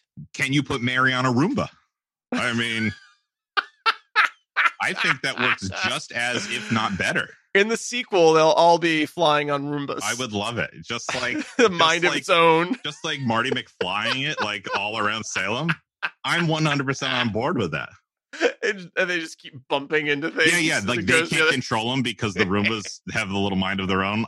Guys, we're practically writing this for you. Are you writing it down? Come on, Disney Plus, get us in there, guys. We will write this movie. We have been nothing but kind to Disney. I do not understand why they're not calling us. It's true. Yeah. You know what? When I thought about in this movie earlier, when you were talking about the opening scene, is that I'm not used to a Disney movie where there's a lot of death in Disney movies, but it's always first 10 minutes. Yeah, but it's always the parents that die, and this is a Disney movie where the kids die and the parents are left behind. That doesn't happen a lot. Doesn't happened in this movie. Did you only got like a 30 something on Rotten Tomatoes. I longtime listeners, I did look up the Metacritic score. Metacritic was very kind. Yeah, sorry, Metacritic. Sorry we fucking buried you, but what's done is done. We're bringing you back like Billy. You were very kind. For this episode, we are bringing back the zombified remains of Metacritic. Gave Hocus Pocus 71. Thanks, Metacritic. That's a tough sentence to say. Yeah. But yeah, thanks. Sorry we fucking buried you. Yeah. My final rant. How do Max and Allison not see a fucking, like, lighthouse beacon emanating from the book? Mm-hmm. Turning the widow's watch of the house into a lighthouse. Yeah. How did that not? They're just tired. It's been a night. That was too much. Like, obviously that effect was put in post. Yeah. That is some bad post work and editing. Answer I can give you. Yeah. Is that, yeah.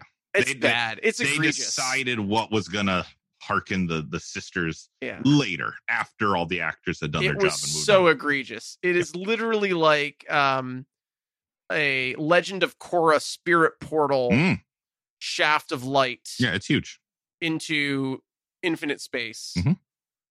How do you not react? No, they're awake. They're reading the book. Oh, right. I thought they were Binks asleep jumps in each on it other's to close arms. it. Yeah. No, this is after they wake up. She's like, I should go. He's all like, I wish you could stay. Let's help Thackeray. Let's help Binks. They start reading the book. They're getting their Mac on. Their Max on? Yeah. Because his name's Max? Yeah. No, I get it. I get See what it. I did there? Yeah, that sounds like something he would have said to Allison. Right? Do you want to get your Max on? I got some Sunny D. Oh, here's a rant. Here's a rant.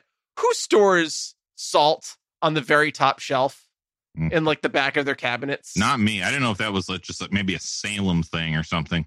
That was every time I watch this, I'm like, who the fuck stores the salt on the top shelf? Come on, Hocus Pocus 2. I don't want to fix that. I don't want to eat the food in that house. No. Yeah, and they just moved in. That's what I mean. A very deliberate choice. That didn't just like get pushed to the back. No, after that a couple was of meals. That was a deliberate choice. We're not going to need Honey, that. where should we put the salt? Somewhere out of reach. far away. Yeah, out of reach and out of mind. Oh, we're dangerously close to raving about this movie again.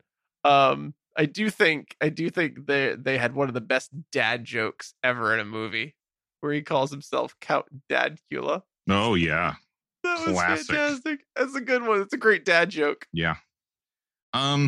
And you, I mean, your last couple of rants here have been dangerously close to big questions. Should we just get into big questions? I think that we should. All right, let's do some big questions. Okay. Do you want to start or should I start? I got 3. I've got 4. I'll start. You better take them. Okay. Jeez, and like 3 of your rants were big questions too. They were. Questionable fella. Okay. Here we go. The widow's watch to the Dennison house explodes. Yeah, it does. How do you think they explain that to their insurance company? Salem, Hellmouth. You know, it's just what happens here, guys. They can't say witches. No, they can't say witches did it. Exploded the widow's watch. Yeah. Which is another thing about this movie is that, you know, like it straight up like Ghostbusters 55 Central Park West blows Max's room to pieces. Oh yeah, it's the big explosion money shot basically until all the witches' Death Star at the end. Right. But yeah, and you bring up a question that's almost a rant, but not really a rant. But you know, these witches, the Sanderson sisters, as we've established, are straight up horrible people who have murdered children, possibly dabbled in magic. We know they have, right. but to the townsfolk, possibly dabbled in magic. And like no one really believes in it anymore. Nope. And I get, you know, that we in our reality don't believe in it, but that's because like we don't have any like proof of that. We see that all as folklore, whereas like we have hard evidence in this Salem. First 10 minutes of the movie. Yeah. And everyone's like witches. Witch, please, they're all saying. But yeah, I mean, how do you explain that away? I don't know. I mean, they do make the joke of, you know, no earthquakes here and stuff like that. But right, you could make some sort of natural claim, I suppose. But I don't think they're going to be covered for it. I don't either. Plus, that looked like a historic house. The premiums must have been There high. is a there is an antique painting of the house on the wall in the house. Mm-hmm. That is a surefire sign that you have an older house. Right. Guys, if you're just joining us so far, we've talked about pogs and historic architecture of quaint New England towns. Construction of early 20th century kilns. NCIS. Or mid-century kilns. And NCIS. you know, the acting career of Sean Murray. We're changing the name of the podcast to Early to Bed with Shades and Sketch. All right. I got a big question for you. Okay. Do you think that Max was trying to be real sly and smooth when he asked Allison if she wanted to light the black flame candle. Was he wink, wink saying, what's your sexual history? Without letting Danny know? Yep. Because 100%. Danny, again, with the non-believability between brother and sister, so casual with the information that Max is a virgin. Yes. She cannot bring it up enough that Max is still a virgin. There is a lot, like, this is an interesting, where I know we're in big questions. Maybe we should, I don't know when the right time would have talked about this, but there's like it seems like there's a lot of virgin shaming in this movie. Yeah. But then like at the end, they kind of flip it on its head. And it's just like, I don't remember 1993 well enough. I guess it was a more conservative time. Yeah. I don't know what they were trying to say with this narrative in the movie, but yes, I 100% agree that was a low key way to be like, well, here, you light it. Yeah, just to see how she answers. And she believes in this. She does believe in it. Yeah, she's a believer. So she's not going to say, no, it's still silly. Like, she believes. Right. And so she says, no. Yep. You got your answer, Max. And then you got Danny over there being like, virgin alert. He's a big virgin. Why doesn't he light it? Because he's a virgin. How do you know this, Danny? I'm in his closet all the time. All the time. Yeah. And that bus driver is so fucking horny. Yes. Oh my God. I wrote down the line. What is a bus? Something to take you to whatever it is you desire. Bette Midler says, we desire children. And his reply is, great reply. It may take me a few tries, but I don't think that'll be a problem. Yeah. He is down to clown around. That bus is going to Pound Town. Wow. Yep. Wow. Kids movie. I would imagine. Is it? Well, I would imagine that one went over some kids' heads. I imagine also. Yeah. But like, whoa. Yeah. There are some like subtleties to this movie. Yeah.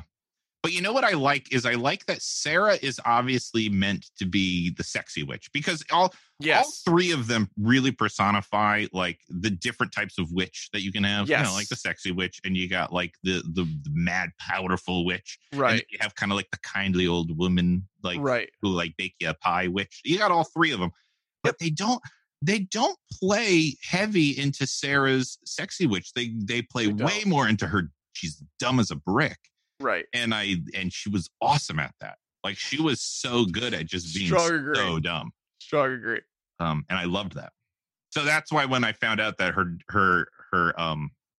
father was the town idiot, I was like, oh, perfect. Yeah, they got it. They captured it. All right. That was mine. So now it's yours. That was. Are the three kids that steal the sisters' brooms the OG students of Hogwarts? Is this a Harry Potter prequel? Oh. I know we're not supposed to like Harry Potter anymore. J.K. Rowling has not down with her current works. Can we really not like that old work? It's problematic. I think when you go back and look at some of it, but is this a Harry Potter prequel? No, yeah, I think it totally could be. With Fantastic Beasts and Where to Find Them, Part 3, Hocus Pocus. Yeah. I mean, I'm on board. Yeah, I'm glad you picked up on those kids too. What an unanswered. What happened to those kids? Yeah, those kids are dead. I feel like that's the rub. Like they got on because they fly away. Yeah.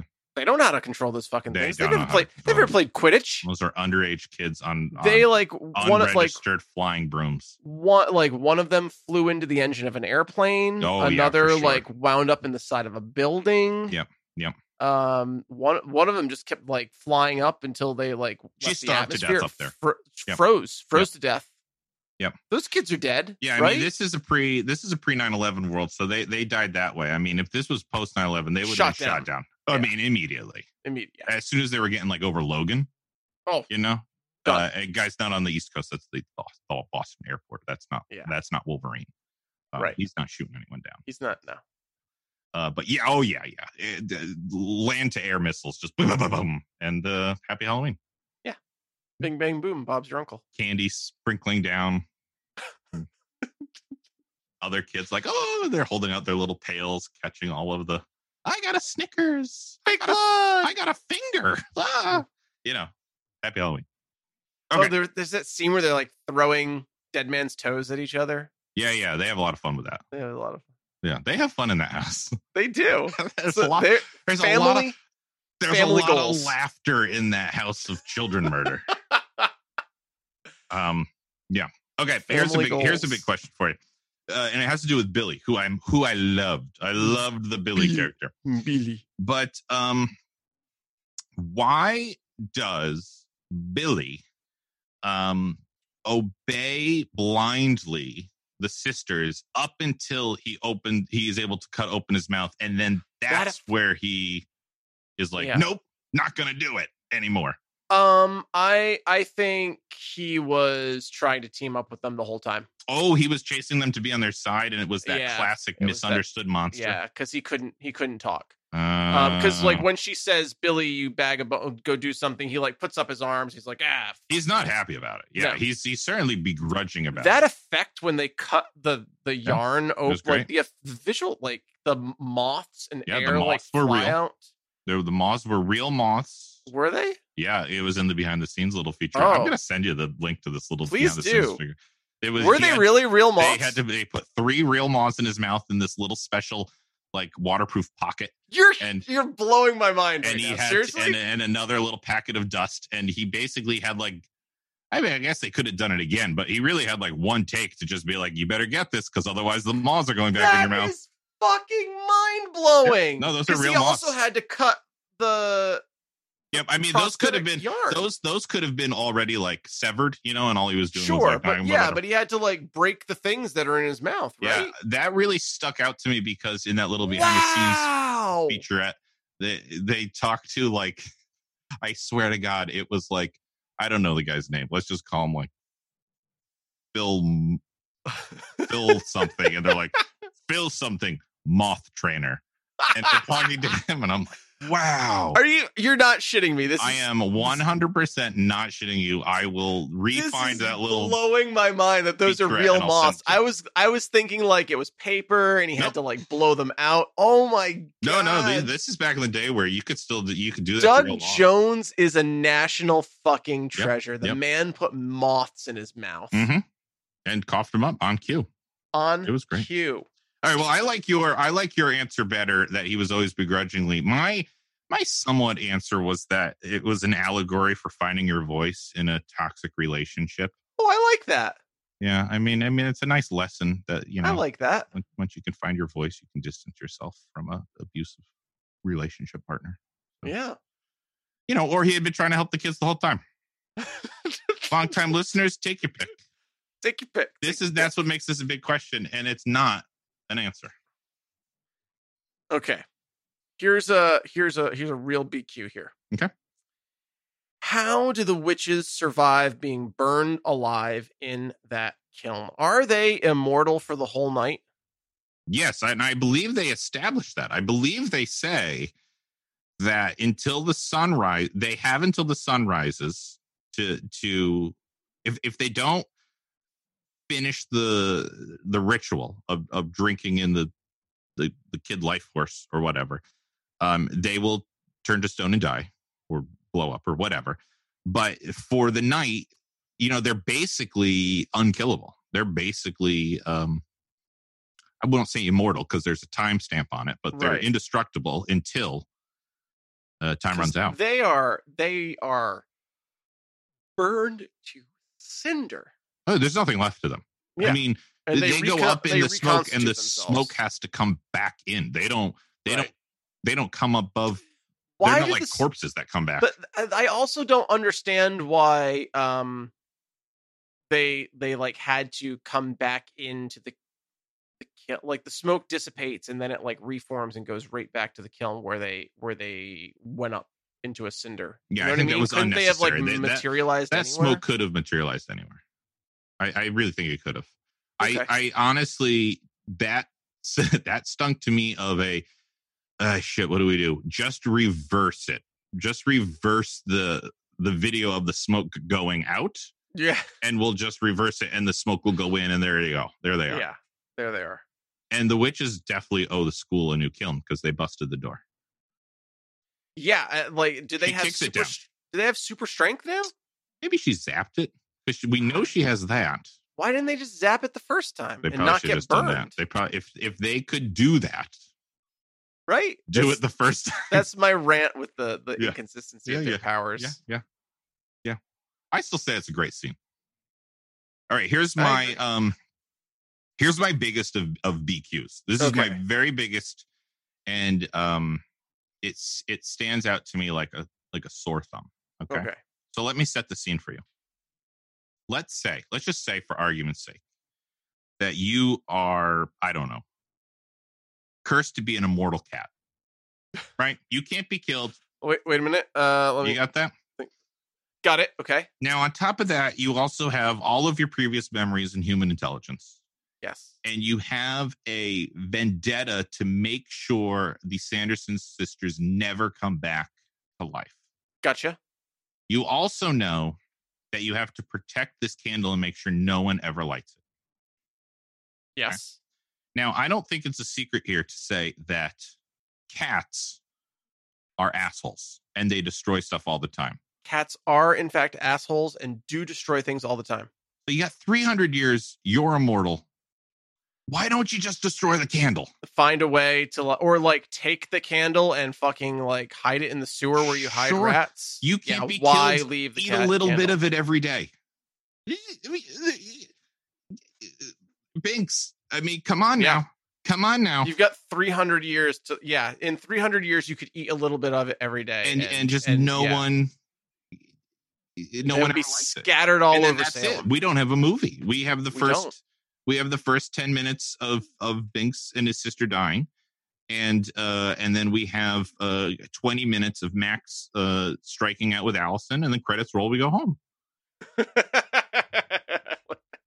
Just because that's the one thing I put on him.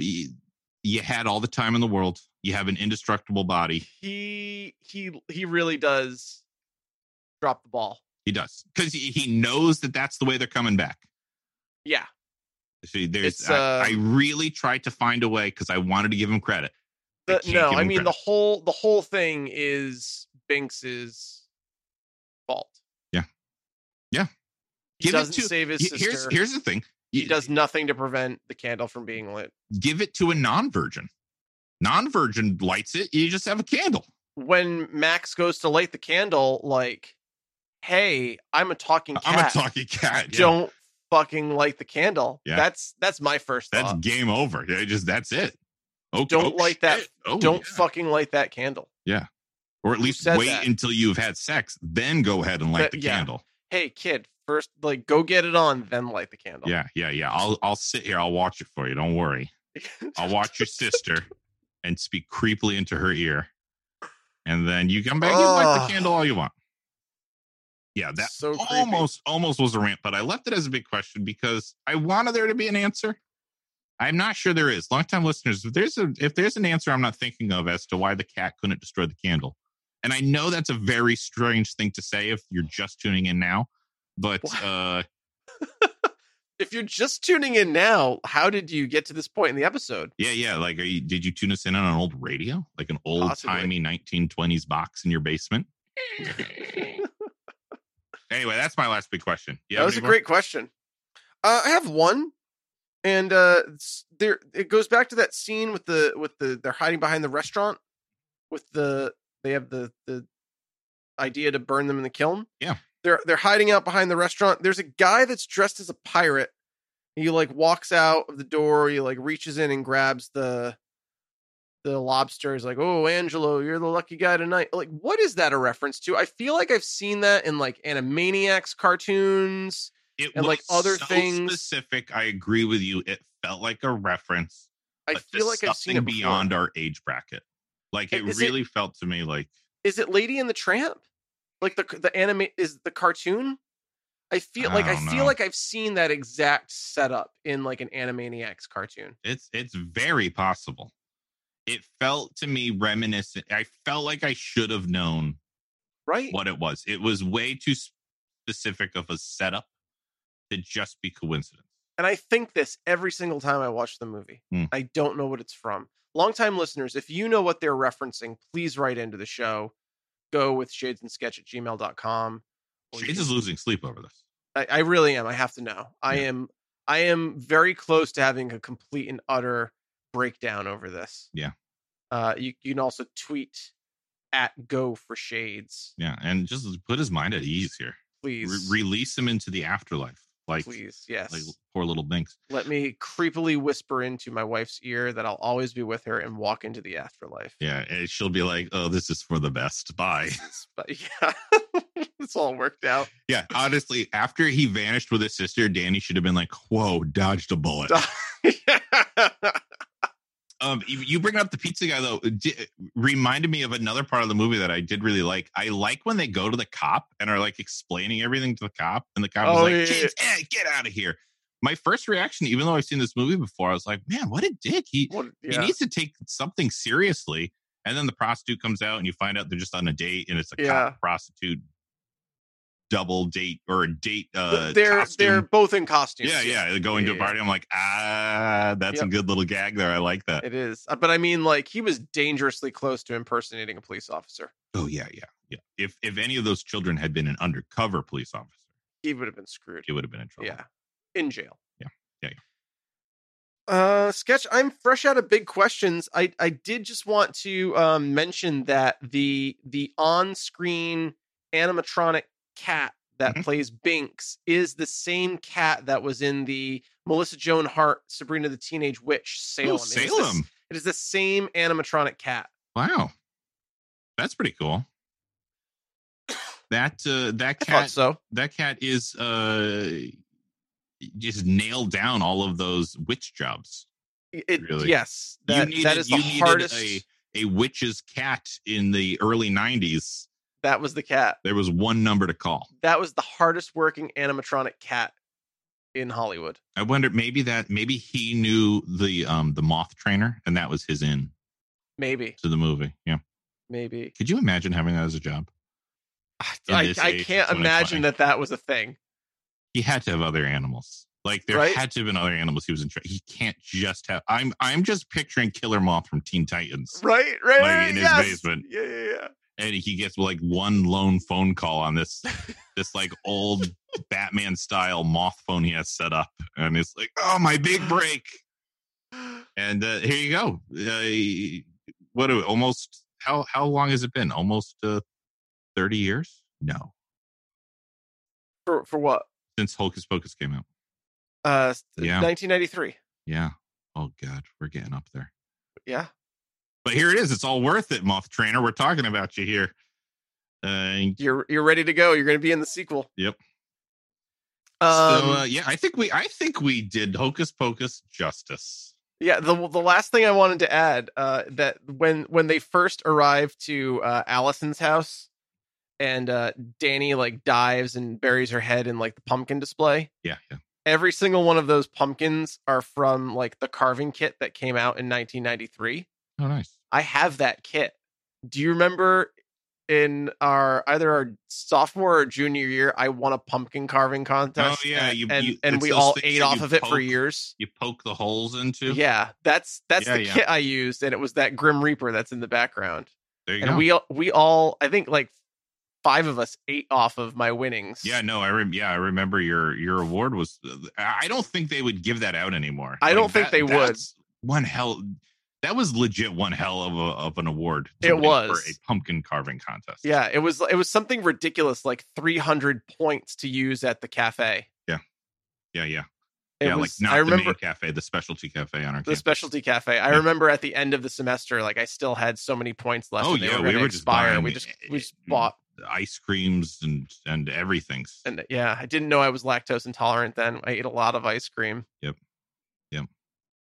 Only you could have used them for Pepto-Bismol. Yeah. Who knew? Really get you. Yeah. But it was that kit. I still have that kit. I still I've made photocopies of the kits so I can like continue to use it forever. Perfect. Hey, it worked for Hocus Pocus. It did. Worked for you in college. Still working now. It's paid itself off 2 times over. It has. Well, I guess that brings us to Shades and Sketch recommendations. Sketch, what are you going to recommend? I got a Halloween recommendation for all you spooky guys and ghouls out Hit me there. with it. So I am going to recommend The House That Dripped Chocolate. Okay, I'm unfamiliar with that. That is the new Good Eats Halloween special that came out this year. A 1 hour long deep dive into candy making with Alton Brown, set to the very good story of a young, I guess he's not so young anymore, but just a home cook who stumbles across the cursed cookbook of an estranged candy maker. And as he creates more delicious confections, the curse intensifies and the tricks become even more dangerous. And so it's kind of like a fun little Halloween short story, tied with the normal culinary science you'd expect from Alton Brown. And he teaches you how to make two brand name candies that he cannot say the brand name of, but you figure it out in the episode. And it's just like, it was a really good Halloween special. It really, he did a really nice job of copying the style of like a nice little Halloween short story. So fantastic. And I'm pretty sure you can watch the whole thing on YouTube. Like, wow. I'm pretty sure it's just out there. So I recommend the Good Eats 2020 Halloween special, The House That Dripped Chocolate. I'm going to go watch that. Yeah. Okay. What's your big rec? I am going to recommend Hubie Halloween, the new Adam Sandler movie on Netflix. It was fantastic. I laughed. It was it's great. It looks great. It's funny. It has a great cast. Maya Rudolph makes an appearance. Tim Meadows. A lot of SNL alums. It's just like stacked with SNL alums. Buscemi is in it. Oh wow, nice. Who else? So this is live action. Rob Schneider. It's live action. It's not animated. It's just a fun time. And Adam Sandler has perfected the craft of playing like the lovable loser, the person who would never seemingly contribute anything to society, that is bullied and you know, you could make the argument that it's time for him to retire doing these things, but and whether it's appropriate for him to like play these characters anymore. But it's just like a sweet message. It's a fun movie. It is fun and scary. It's like a perfect spiritual successor to Hocus Pocus. It's got your cameos. It's got your jeopardy, your suspense. It's comedic. The whole family can watch it. I thought it was really well executed. Consider me peaked. I think you'll enjoy it. This is Netflix? It's on Netflix. Hubie Halloween. All right. I think it's like the number one thing on Netflix. Still. It probably is. I mean, it's the perfect time. It is. And that's a case of good strategy. And, hey guys, what are you going to do this year? I mean, come on. It's the year to watch and listen things. Well, I mean, I will say, and I hope that you will help the New York Preservation Society. Head over to their website and partake in Search of the Sanderson Sisters, the live Halloween one night only event. You can get your ticket for $10 and be a part of it and help out New York Preservation Society, and enjoy the Sanderson Sisters and all their glory and Elvira, Mistress of the Dark.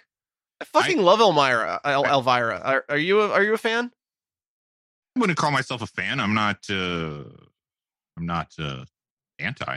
Do you remember being a kid and like all the cutouts coming out every year, and she would always host? Oh yeah, the marathon. Oh yeah, I mean, very recognizable. I mean, yeah, I love her whole story. Like, if you're not familiar, Elvira is a character that actress has played for, I guess, 40 Long time. I mean, I was a kid. 45 years. Oh, and she was doing before. No, I know. We were kids. I So know. think She was 45 I meant years. to say she was a well-established character Right. when I first met her as a child. I remember meeting her at the old Spooky World. Mhm. And she's just like the nicest person. She's made a lot of cameos and stuff. Yes. You've She's good at probably seen her everything. somewhere. She had her own movie vehicle that she starred in. But it's from a Vegas showgirl to a household name. There you go. And I love that they have. I feel like she and Bette Midler are probably pretty tight, like that they travel in similar circles. Yeah. Very. And she's bringing people. back the Sanderson sisters. So. And she's bringing back the Sanderson sisters, and I hope you will experience it this Halloween. And be safe, be masked, be socially distanced, and be in the spirit of Halloween. Ooh, good spot, good pun. Thank you. Spirit of Halloween. Shades, are you going to take anything with you from Hocusty Pocusty? I am glad you asked, Sketch. I don't think what vehicle you. I am going to take this 1993 Ford Explorer. Who had the Explorer? That's what they tricked the Sanderson sisters with. Oh, into the daylight savings. Into the daylight savings time. Yeah. It's a rugged, robust vehicle. Yeah. It held up in Jurassic Park. Sure did. It held up here, and I think it deserves a spot of honor in the GoCo garage. Absolutely. All right. Fantastic. Sketch. What are you going to take anything? Oh yeah, I'm taking two things. Okay. Mainly just to keep them out of trouble. Really. Okay. I am going to take the spell book that is, bound in human skin. In retrospect, it's bound in human skin. In retrospect, also has an eyeball, which I imagine is a human eyeball. I imagine it's a human eye. And I'm also going to bring what's left of the black flame candle, because no risk of me lighting it. I have Doodle, cat's out of the bag on that one, right? So and that one has been made from the fat of a hanged man. Guys, these are gruesome things in this kids movie, and I'm taking them really for everyone's own good. Thanks, Sketch. In retrospect. But you enjoy your Explorer. I stand by my choice to take the Ford Explorer. Yeah, I was only joking about the vehicle, but you found one. Good on you for finding one. Yeah, 93 is a big year for the Ford Explorer. It was. Yep. So I guess with that, happy Halloween, everybody. Happy Halloween. We're so glad you again. Yes. And we'll see you next time. See you next time. Spooky. If you'd like to take a more active role in supporting Geeking Out, visit us at patreon.com/shadesansketch. Our website is shows.acast.com/geekingout. You can email the show at gowithshadesandsketch@gmail.com or contact us through Facebook or Twitter. Geeking Out is a production of Tree Cave Creative, LLC. All rights reserved, 2020.